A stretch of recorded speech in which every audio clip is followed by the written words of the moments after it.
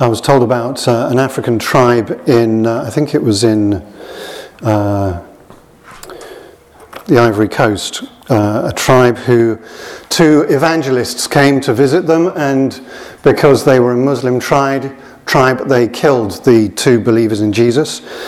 And years later, another ministry team came through and said, we're here to tell you about Jesus. And the Muslim head of the village said, let me show you something. These are the two graves of the people we killed who tried to convert us. Now, what was it that you wanted to tell us about?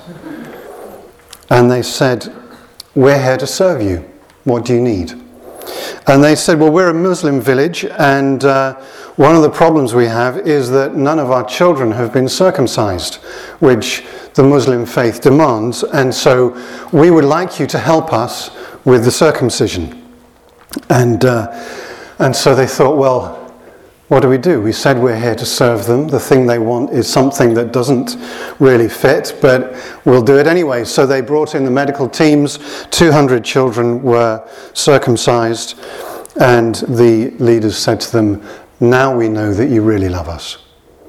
And there is now a church there. So it was serving that opened people's hearts to the good news. So I found that encouraging. I hope you do. Can you imagine the enormity of what happened when Jesus was conceived? That the God who created everything, who knows everything, who has all power, became just a few cells in Mary's body. The mind-bending process of God somehow separating himself from himself so that part of him could become an ordinary human being. If we could have the first picture up. Whenever I fly, I try to get a window seat. And this was my most recent trip. I love looking out at the view, and it always amazes me, it inspires me. It speaks to me of the existence and magnificence of God. It leads me to worship. So the jet lag is worth it. If you move on to the next one, John Glenn, the astronaut, said, to look out at this kind of creation and not believe in God is to me impossible. And that was his reaction when he saw planet Earth spinning below. And as you know, Earth is just one of many planets in, we're told, at least 10,000 million galaxies. And God knows every single detail of every single one. In fact, the Bible tells us that God knows every detail about every single person on this planet as well. It uses the image that even the hairs on your head are numbered. I think if Jesus was here today, he might say something like, that God the Father knows and understands every link in your DNA. And he knows that for every single person on this planet. It's amazing how great God is. And yet God was willing to put all of that to one side in order to become a normal human being. Putting aside everything that made him God, and to become limited like you and me, starting with just a few cells, going through pregnancy, and then being born as a baby. But what happened then? What happened when Jesus was born? Is the Christmas carol correct that says that Jesus didn't cry as a baby? I don't think so.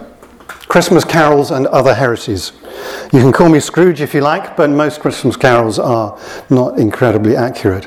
I think Jesus went through all the stages of development just like any other person has to. Now, this may sound like heresy to you. I can assure you it's not, but Jesus was not perfect. And certainly as a child, he was not perfect. He was without sin, the Bible tells us. That's what it says. But that doesn't mean that he didn't have to learn, and we learn by making mistakes, don't we? So Jesus made mistakes. He got things wrong, just like we do. Slightly later on in the story, we know that when Jesus was 12 years old, his family visited Jerusalem for the Passover festival. And then when his extended family and all the friends from the village traveled on to go back home, Jesus stayed behind in Jerusalem. And it was only after this big family village crowd had traveled for about a day that they suddenly realized Jesus wasn't there amongst all the other kids who were playing. And it was on the third day they finally found him back in Jerusalem. Can you imagine that? Those of you who've had children, can you imagine the blind terror that you feel as a parent when one of your children is missing? Some of you don't look like you can relate to that. Maybe you were pleased to get rid of them. But for us, just putting it out there, it was blind terror whenever you thought that one of them was going. And in that situation, 3 minutes, that feels like 3 hours. I dread to think what 3 days felt like. You see, Jesus wasn't perfect. He had to learn, he had to grow. He didn't know how staying behind in Jerusalem would have completely freaked his parents out. He had to learn about relationships and so many other things. When Jesus was reunited with his parents, we're told in Luke chapter 2, verse 52, Jesus grew in wisdom and in stature and in favour with God and all the people. So this was a time of growth and development for Jesus. Growing in wisdom and understanding, really important, but also growing, it says, in stature, so physical stature, but also the stature of his character he needed to grow in.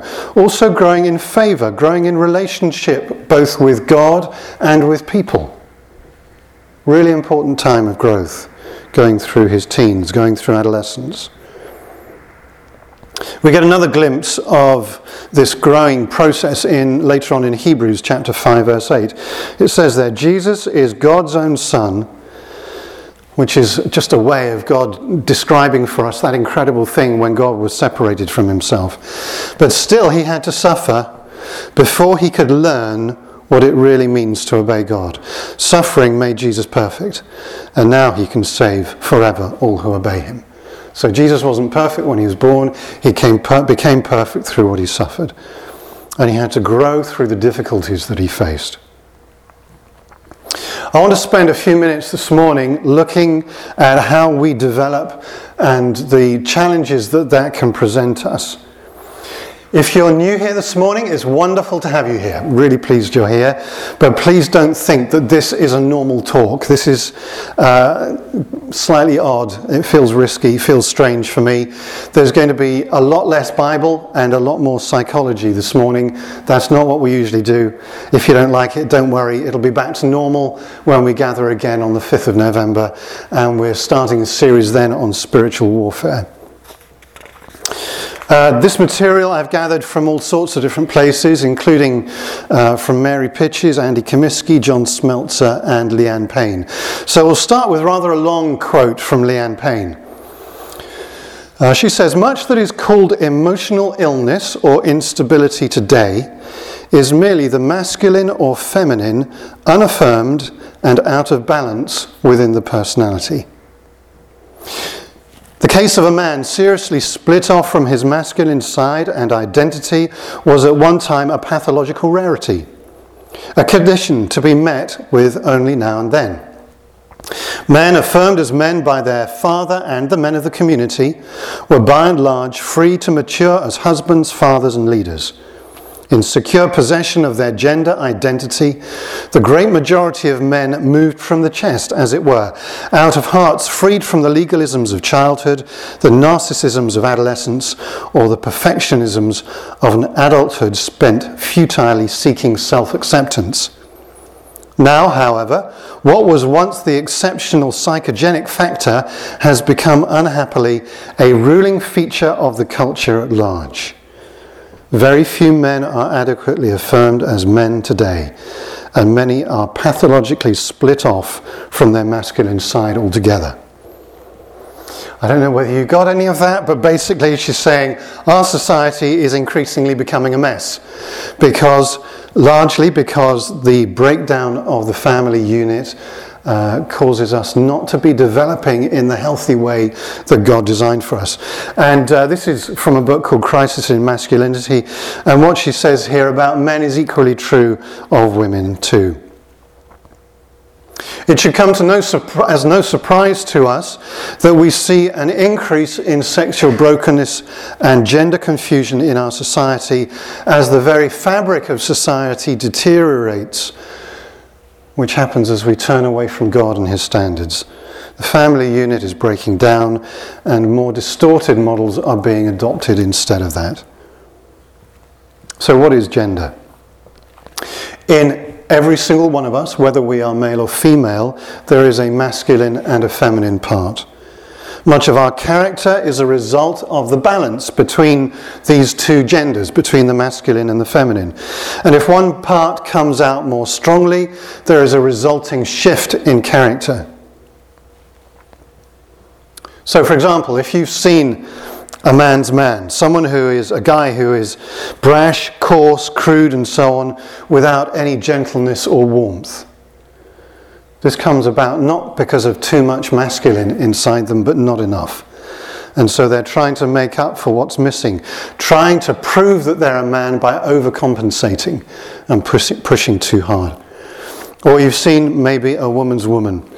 And in the notes it said a dumb blonde. I don't know quite how else you'd want to describe it. But perhaps a woman who has no strength, or a woman who is constantly flirting, needing to be affirmed as a woman because she doesn't feel complete inside. Those are just some examples of where gender is out of balance and it causes a major shift in our character. So in each one of us there is a balance of some kind of masculine and feminine. The masculine soul, whether it's in a male or a female, gives the capacity to be, to do, or to speak the truth. It is strength and truth. It thinks analytically, it's very reasoned. The Bible tells us that Jesus was the truth, but he also did. He also spoke the truth.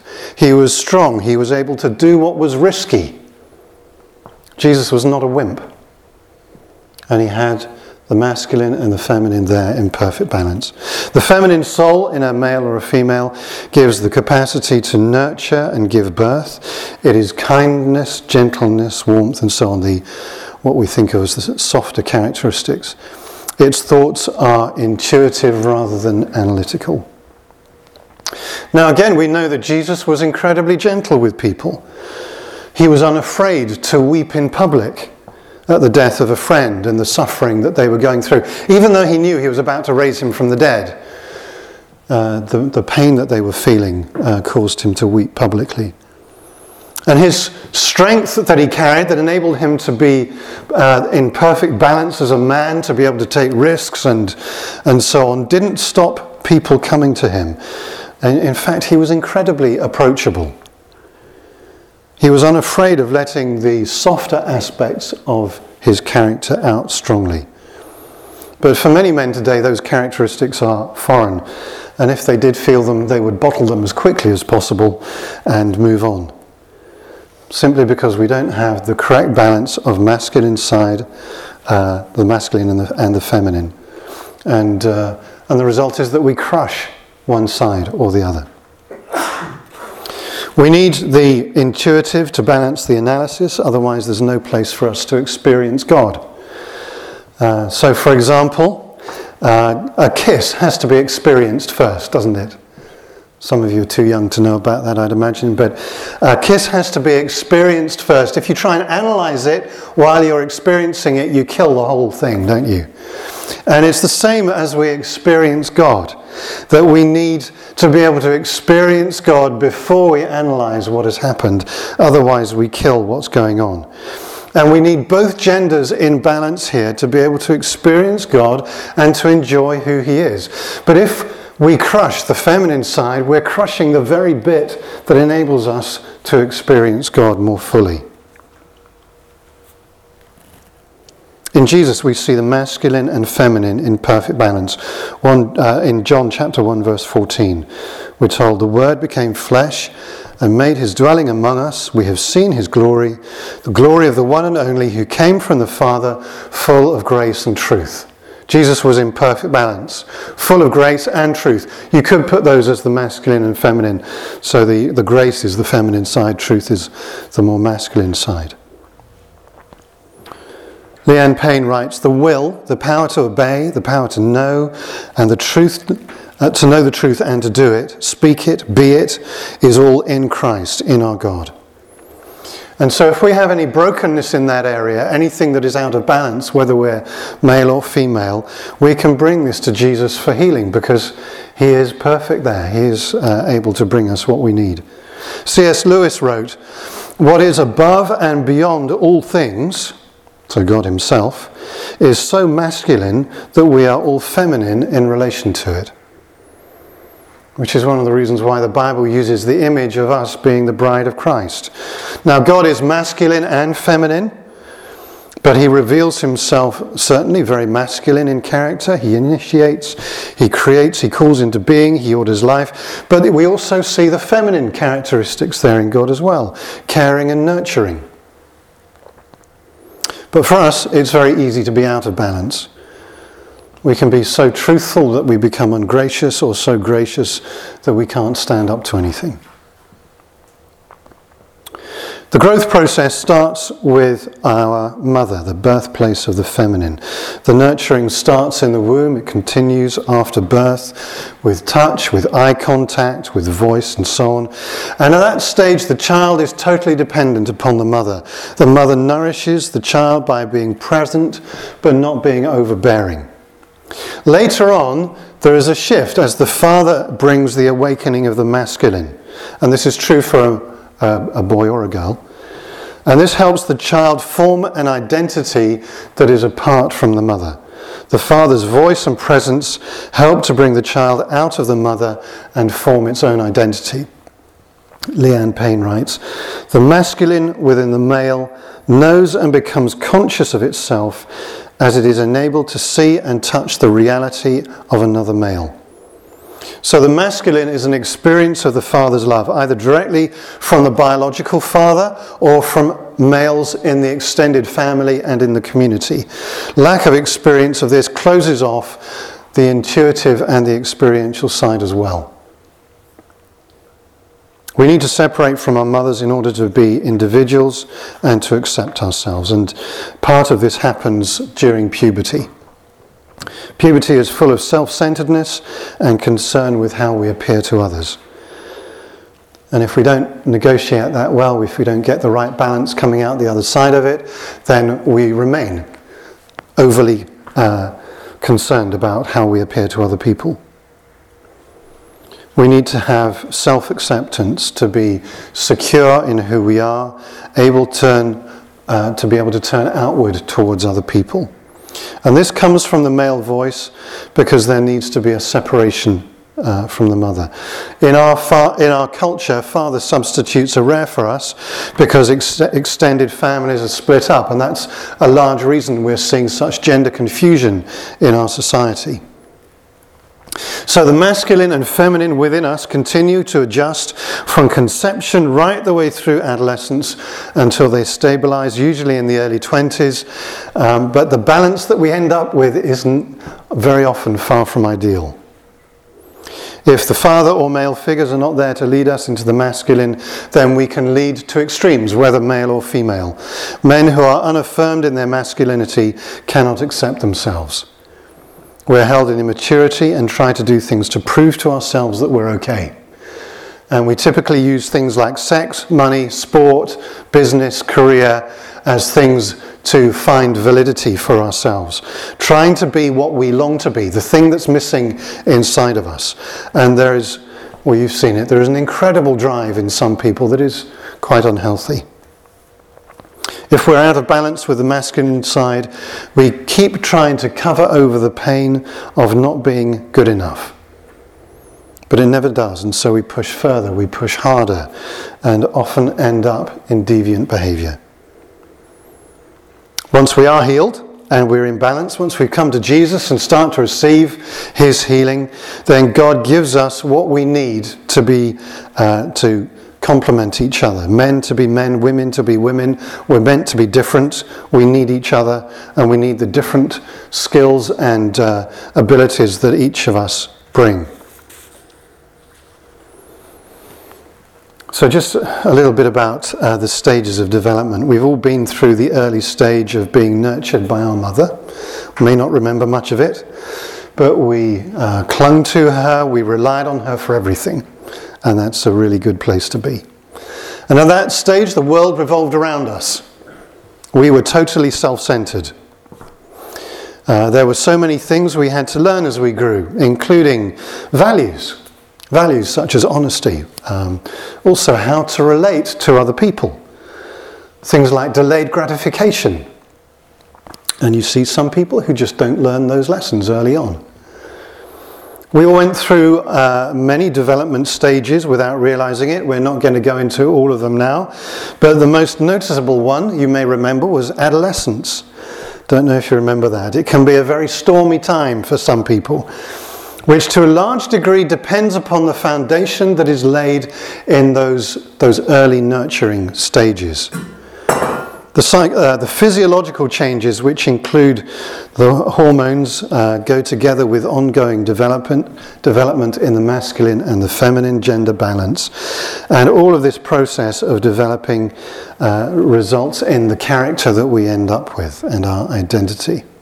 Now, thankfully, things settle after a while, and even the most unbalanced teenager becomes a sociable human being at the end. Sometimes they are almost unrecognizable from the raging monster that was the teenager. I don't know whether that was true for you or not. There are some fantastic courses that are available to help families, and particularly to help the parents navigate through this, that are run by Care for the Family, both for younger children and then also for teenagers. Mandy and I, a couple of years ago, helped with the teenage one at the Charwell School. And I know it's being repeated again at Wheatley Park School this January. I don't know whether other schools are doing it as well, but fantastic material there. After adolescence comes a period of peace and stability. But what catches many people by surprise is what's been described as second adolescence or midlife. And I think he's a bit old for midlife, but you get the point. Well, it ought to be a convertible car, oughtn't it? And he's got his gold chains on there. Maybe we should go on to the next one, which I found quite amusing and quite worrying as well, before and after. If you're waiting for a sign, this is it. And we've got one more, which is the Amish midlife crisis. Slightly different version of an open top convertible there. But now, for some people, midlife is a crisis, just as adolescence is for many people. But if we understand what's happening, it makes it so much easier. Just as the hormonal changes in adolescence are starting to come earlier, we noticed with our boys it was age 9, it used to be more in the teens, so midlife changes seem to be hitting people earlier as well. For me, it started when I was about 35, and it felt like someone had just pulled the carpet from underneath me. There are physical, emotional, and physiological changes. And at this stage, the masculine-feminine balance starts to change again. For men, there is an increase in the feminine at this stage, which can even lead some men to think that they are actually women. Other men struggle with their identity, but they hang on to being male with that very stereotypical convertible and the gold medallion. For women, there is an increase in the masculine. And so the balance shifts there, again leading some to think that they're actually men rather than women. Women tend to transition at this point into being more activity focused, whereas men tend to become more relational and are less focused on achievement. Now, some of you may be thinking, hang on a minute, let's just have a time out. I'm close to my 20s, and you're talking about people in their close to their 40s. This really is not relevant to me. it's double my lifespan that we're talking about. Well, for those of you who are in your 20s, you are already rubbing shoulders with people who are going through these things, whether it be in a connection group or on a ministry team, and it will really help you to understand this kind of thing, the kind of challenges that people go through. You may find yourself ministering to someone on a Sunday morning or in a connection group or on the street. But also for those of you who are in your 20s, I want to throw this out as a challenge to you, to say, don't wait. You don't have to be close to being carbon dated like me to be able to be in leadership. We believe in releasing leaders at a very early stage. Ed and Claire Evans, who now lead the Salisbury Vineyard, were part of this church. We sent them out when they were 22 to plant their church. And so don't wait until you're older to be involved in leadership. But when you find yourself in leadership, you may find yourself leading people who are 5, 10, 20, 30 years older than you are. And so it's useful to understand this stuff. My grandmother used to advise young ladies, beware of men in their 40s. And she was quite right. Second adolescence can be a very destabilizing time for people, and it can leave both men and women more vulnerable to sexual temptation. I think that's very different to the sexual predators that we see, such as Harvey Weinstein and others. That indicates that there's a problem very early on in life where the gender balance has been wrong.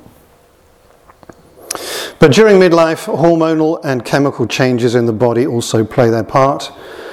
I used to be able to eat anything without putting on weight. Now I just look at food and I start to get middle-age spread.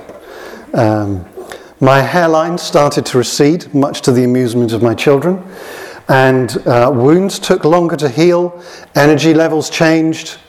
You just need to be aware that that kind of thing happens. When we add these development stages to the seasons of the soul that we've been talking about over the last few weeks, you can probably see life starts to get complicated. Now, for some people, the midlife changes coincide with season 4 when we hit the wall. But for others, they are completely separate. We also need to add in other changes. Moving from being a student to hopefully working, but finding that we have moved from the student setting, which is highly relational, to a work setting, which is not. And maybe finding it much harder to make friends. Moving from being single to dating, from dating to being engaged and then to being married. They all have an impact on our life balance and on our other friendships. And very often people find when they get married, suddenly their single friends don't seem to be as comfortable around them anymore. And they feel rejected, and vice versa. Having small children is another thing altogether. Another layer of complication are the wounds that we have picked up, particularly when we were young and our character was still forming. We're very vulnerable at that stage. They become a part of us, and we often don't realize how much a part of us they are or how damaging they are to us because they are normal.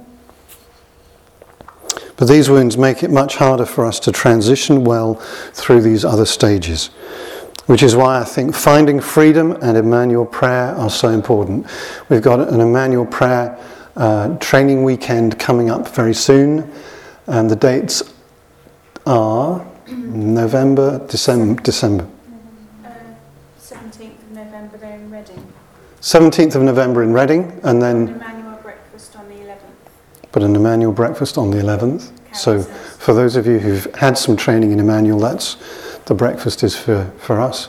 But if you haven't received training, there's a Friday night and Saturday, and then this side of Christmas, and then another Saturday in January. It's fantastic stuff. I am so grateful to God that I've been through it and some of the healing I've received. Finding Freedom, we're going to run in February, and so we'll get the dates out to you about that. It's another great way of dealing with some of this baggage that we've picked up over the years. So all of that adds to the complexity and the richness of life. But we can be sure that no matter what life throws at us, Jesus says that he walks with us on that journey. So Deuteronomy chapter 31 verse 6. And this was Jesus speaking as God. Be strong and courageous. Do not be afraid or terrified because of them, whatever them may be. For the Jews in that context, it was the surrounding nations who had much bigger armies that were more well equipped and better trained. For us, the them can include any problem that we're facing. Jesus says, don't be afraid of it, don't be terrified. For the Lord your God goes with you. He will never leave you nor forsake you. We have a God who humbled himself to become like one of us. Fully human, facing all the weaknesses that we face. He knows what it is to go through them. He understands the trials and the difficulties that we go through because he was fully human. And he didn't just have an easy ticket because he was God. He loves us so much that he promises to be with us in every situation, every season. Even when we don't feel his presence, he's here. In your connection groups this week, you have a Bible meditation that you'll be doing together, which I hope that you'll enjoy. It's a tool that I've been using most days for about a year, and I've found that it's taking me much deeper into God's presence and into his love for me. So I highly recommend it. It's this week you're going to be doing it as a group, which is a little unusual, but you can also use it on your own, and it works brilliantly like that. So next Sunday we've got the Bake Off, and then we'll be starting a series on spiritual warfare and just digging through some of the bits in the Bible to see what it has to say about the warfare that we find ourselves in. I don't know whether when you were praying in the prayer relay yesterday you noticed a shift in the spiritual atmosphere. I think it was, I'm not sure it was sometime during the morning, but certainly during the day I noticed that there was a shift. So well done to everybody who got involved in praying yesterday. Prayer is powerful, so keep going. Let's stand together, shall we?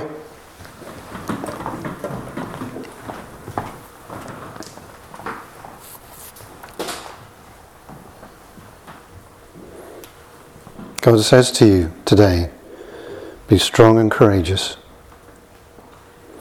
Don't be afraid or terrified, for the Lord your God goes with you, and he will never leave you nor forsake you. And Jesus, we thank you that that's true. We thank you for your incredible love for us. We thank you for the way that was expressed by you humbling yourself, doing that amazing thing of becoming a baby, and then living a sinless life, dying on the cross for us, rising again, and now welcoming us into relationship with you. And Holy Spirit, I ask that you would make that more and more real to each one of us this week. That you'd help us to become more aware of your presence with us. On whatever stage it is that we're going through, whatever difficulties we may be facing, we thank you that you're with us. We thank you that you're for us. We thank you that those critical voices that we hear are not from you, but that you love us, you affirm us, you build us, you strengthen us, and you encourage us. Thank you that your every thought towards us is positive, that there is never a critical or judgmental thought, but you turn judgment away from us so that we can be your children. And Father, I ask that where we are carrying a broken image of your fatherhood, where these things have got out of balance, that you would start to bring your healing or continue to heal us, that you would change us from the inside out.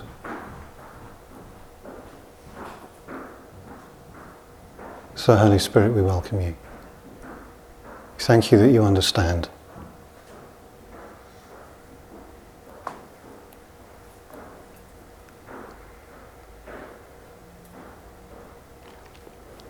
I think some of you could do with some prayer this morning because you're just being way too hard on yourself. And you need to be able to let go of that. And Jesus wants to bring some healing to you. Break the power of those critical voices so that you're free to be able to enjoy who he made you to be.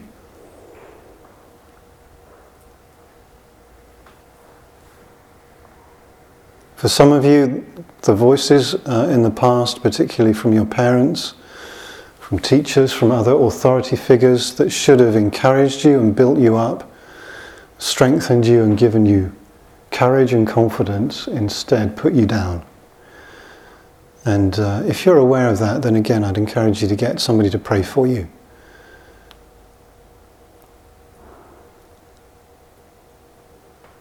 If anybody's struggling with sexual temptation, please be assured you're not on your own. Most people do. And we're here to pray for each other and support each other. So I'm not going to ask you to go public with that. I'll leave you to do that privately, but I really strongly encourage you to do that.